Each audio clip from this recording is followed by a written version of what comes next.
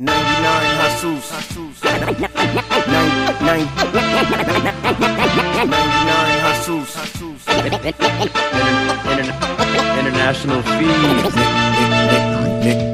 Nick Carter. Carter. 99 hustles.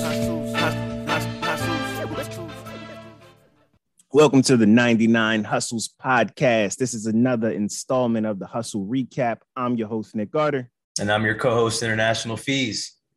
Man, and we just wrapped up another like I'm inspired right now, Fees. That was fun, man. That was a lot of fun. I felt like we learned something new, but we also kind of just connected with somebody on a dope level. So that was fun. Absolutely. And it was our boy Kamoy out of Baltimore. Mm-hmm. He's in the Airbnb game.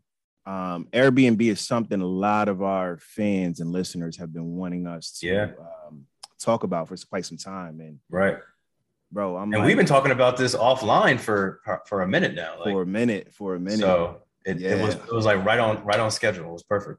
Yo, the funny thing is, like, after we interview somebody, we always talk about like signing up for their course.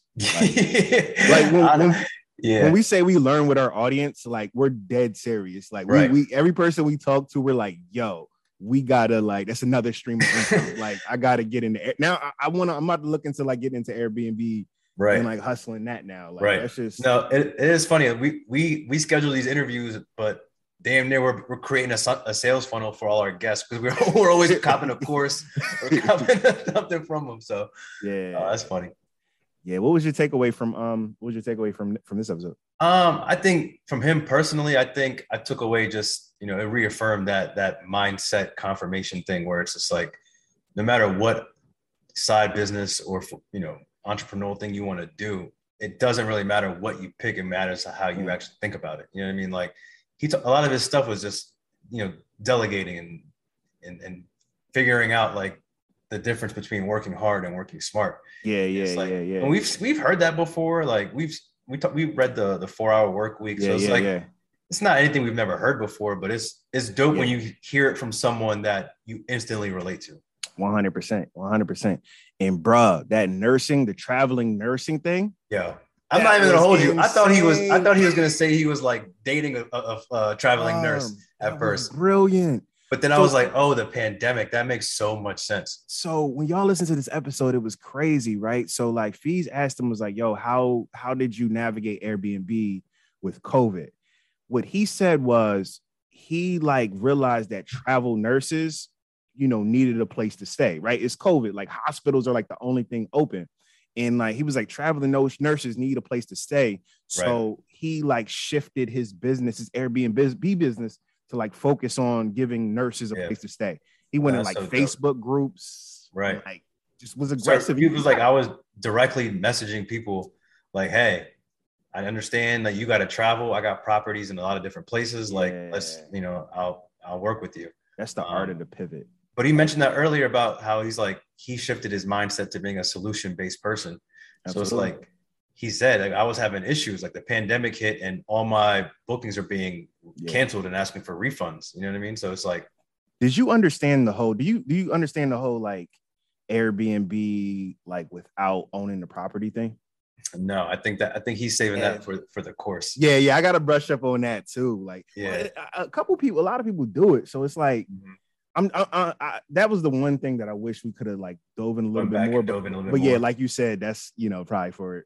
And I understand, like, he's not going to want to give away all his tips for free. Not when you charge for, when you have a course, you want to make sure the people that are paying for it are getting, the information that, they're paying for. So I understand that. Yo, the fact you can own, like, you can rent Airbnbs out and you don't have to buy the crib.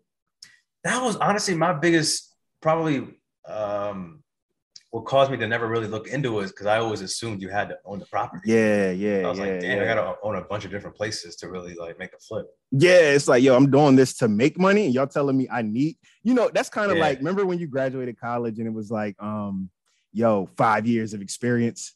And you're like, yo, like for entry level, like this is how I'm trying to get my experience, and y'all telling me that's kind of how. No, those when we go back in history and look at what the requirements were for a lot of these entry-level jobs, it's gonna be hilarious. They're like, wait, you needed 5 years experience to be able to do data entry? Yeah. What? Yeah.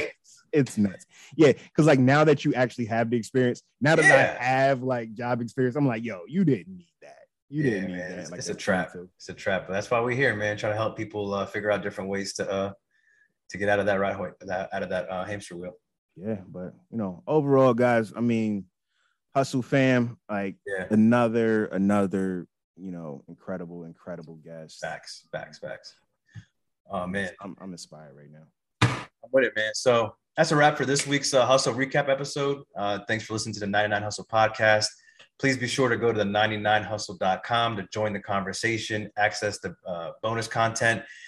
Please remember to rate, review, and subscribe if you enjoyed this episode. Always remember, there are 99 hustles. All you got to do is choose one.